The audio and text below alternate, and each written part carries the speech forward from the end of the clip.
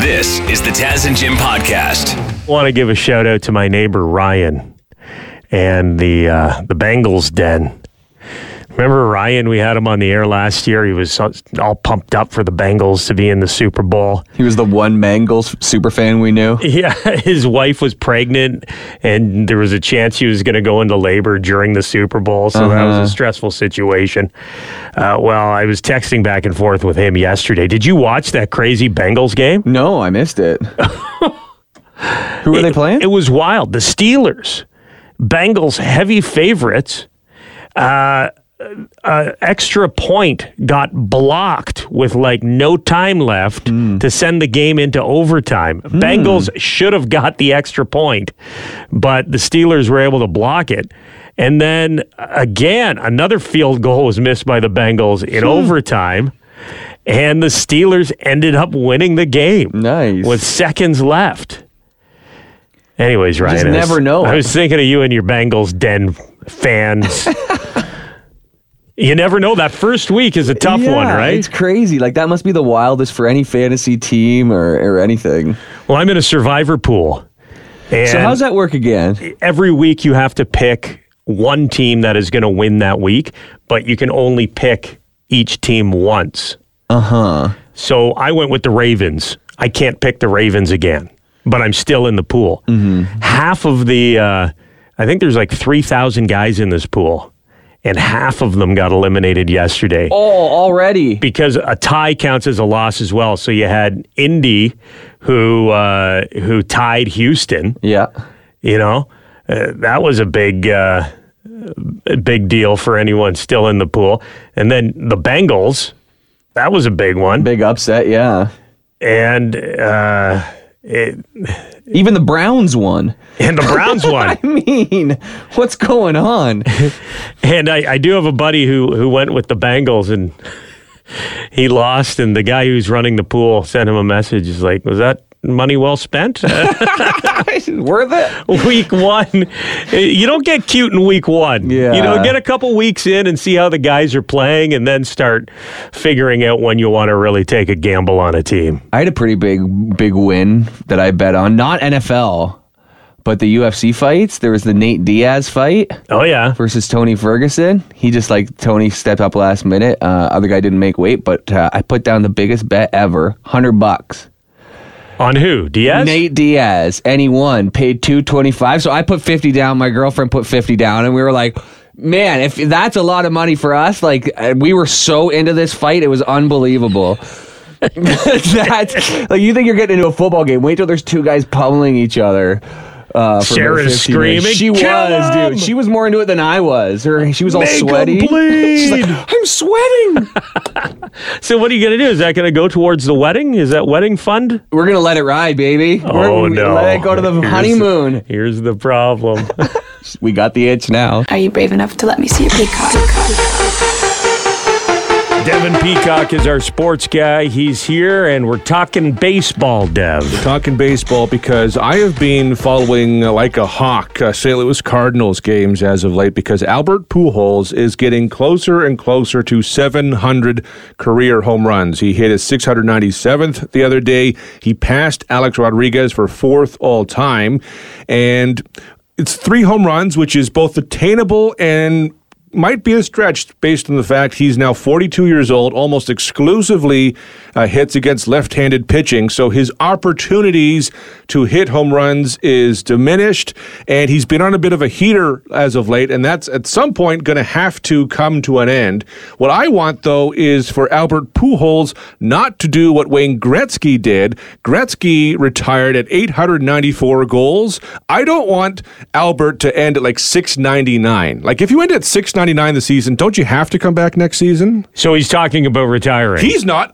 He's already said he's going to retire. I'm telling Albert, don't do it. Don't do it. You got to have 700. Peacock has OCD. You can't retire. It'll drive him crazy. Imagine, though, if he goes back for another season and he's so over the hill, he can't even get that 1 or 2 last home runs. That would be the saddest thing. That would be sad. What if they take away some of his home runs because he plays so bad next year? Oh, he hits it backwards. -1 home home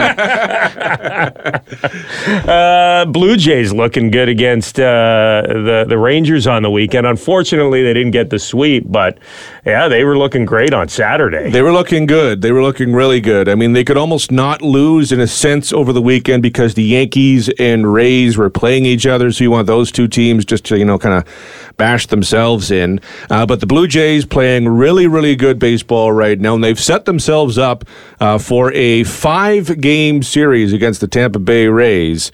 And so it's not often you have a 5-game series in the majors, but they're going to have one this week. And this one is obviously crucial because it's Toronto, it's Tampa Bay, who are both chasing New York for the AL East lead, but also for positioning in the wild card. So if you are the Blue Jays, you are treating this upcoming week like it's the playoffs.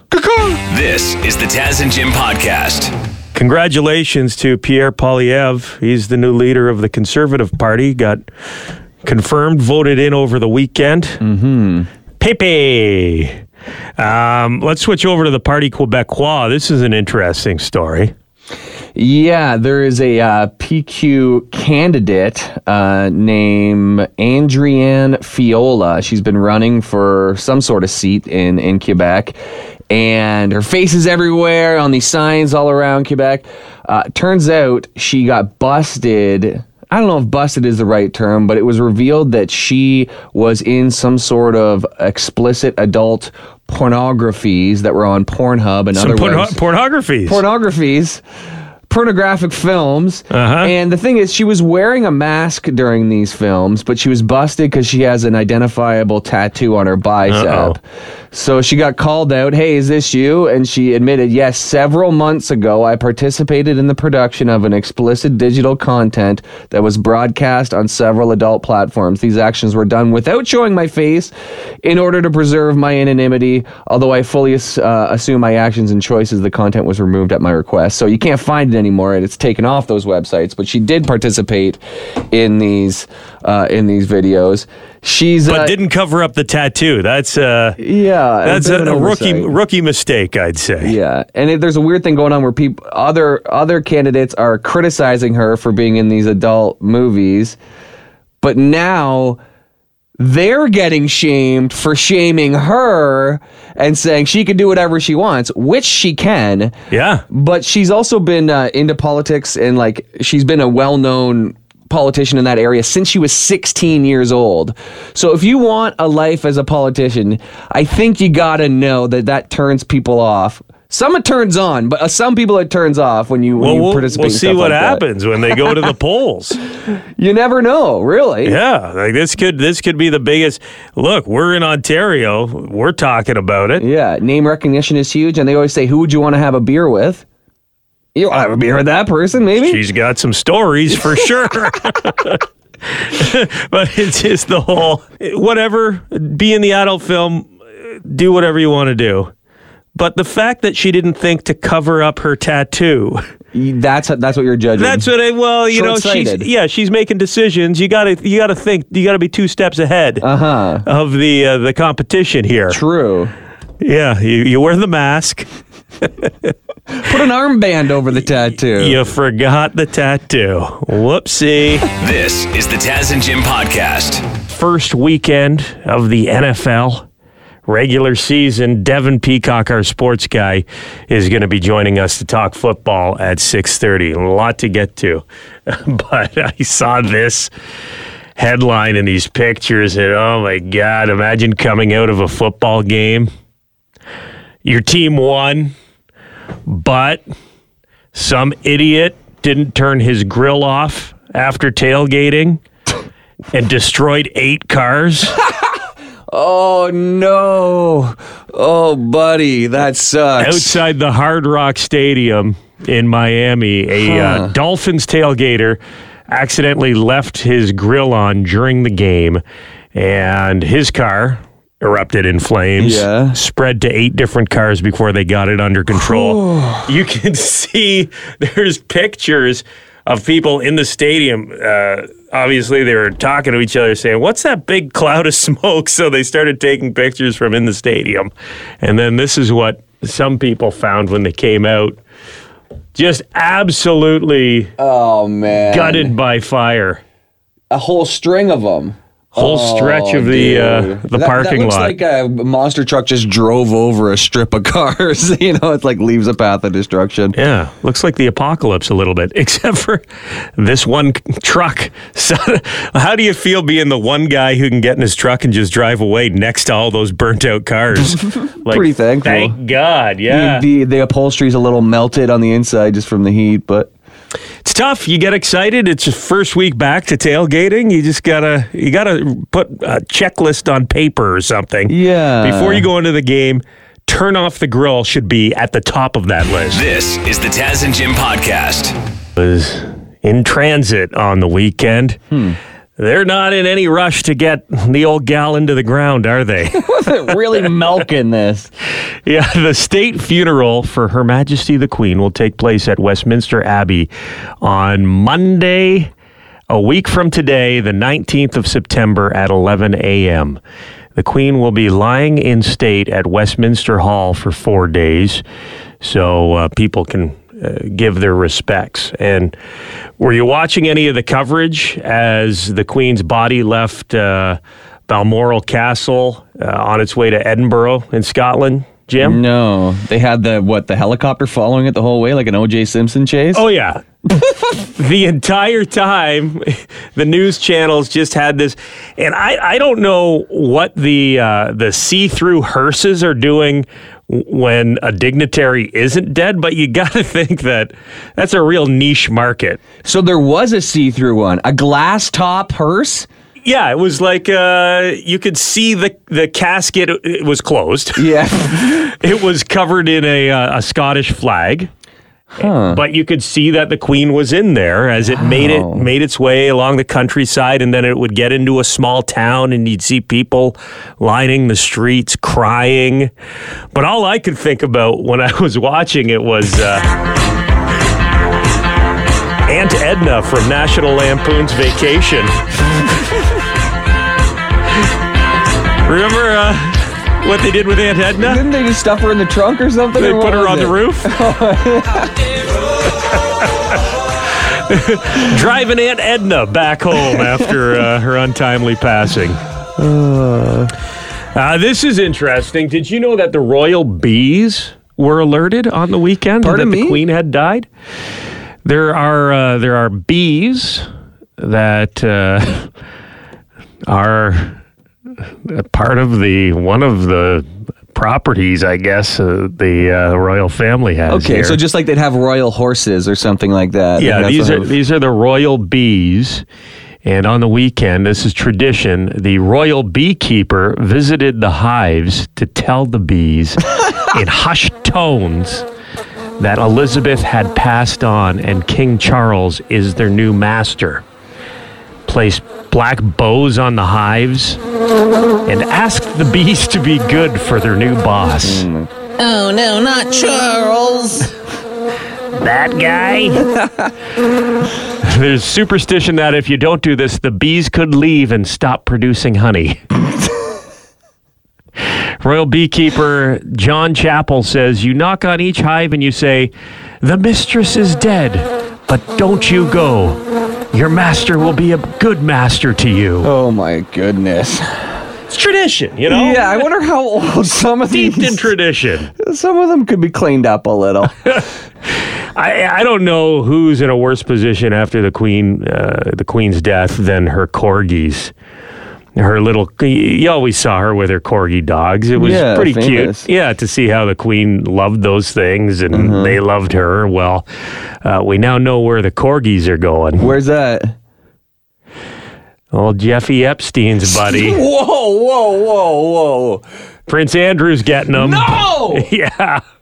Why? That guy cannot be cannot be allowed to be responsible for these cute animals. This guy is the last guy. I know. Are you kidding me? Yeah, Prince Andrew is going to be looking after the Queen's corgis. What? Will, step up. You got the kids. Which has the bees feeling pretty good about their situation, I guess. Could be worse, fellas. All right, we'll take Charles. This is the Taz and Jim podcast. Jim hadn't seen the video of Prince Charles's spaz attack while he was signing his king document the other day. I just watched it. Spaz attack, a little strong. And it's funny because all the headlines are like, King Charles furiously gestures away the ink. Well, King Charles upset. It was pretty... He certainly wanted it out of there, but furiously or aggressively, I don't think he was looked pretty appropriate. angry. There was the pieces of paper they had him signing were too big for the desk. Number one. Yeah, what are these novelty papers? And the too many pens. Why did he have 8? I guess if you run out of, that's why. Don't you hate when you have that Bic and it's not working? You know, it's just leaving lines on the paper with no ink.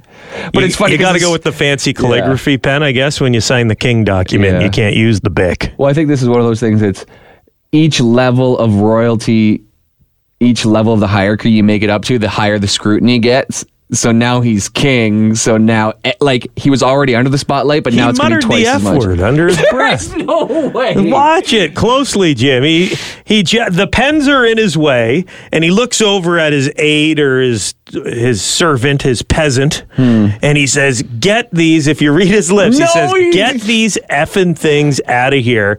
And then under his mouth, he mutters, "Effer." Did he really? That effer. Wait, looking closely, he also said, someone's getting beheaded today. That's what I'm seeing here. Post it on the Taz and Jim Facebook page, and we'll get the response of the listeners. I think it's a little glimpse into his true personality. Okay. I think he's an impatient man. He's got things to do. It was a good test. Whoever put those pens there, kudos to you. I see. This was a test, big time. Let's see how he handles the smallest inconvenience. He always freaks out when you put too many pens on the desk. Let's get him to do it in front of the cameras. This is the Taz and Jim podcast.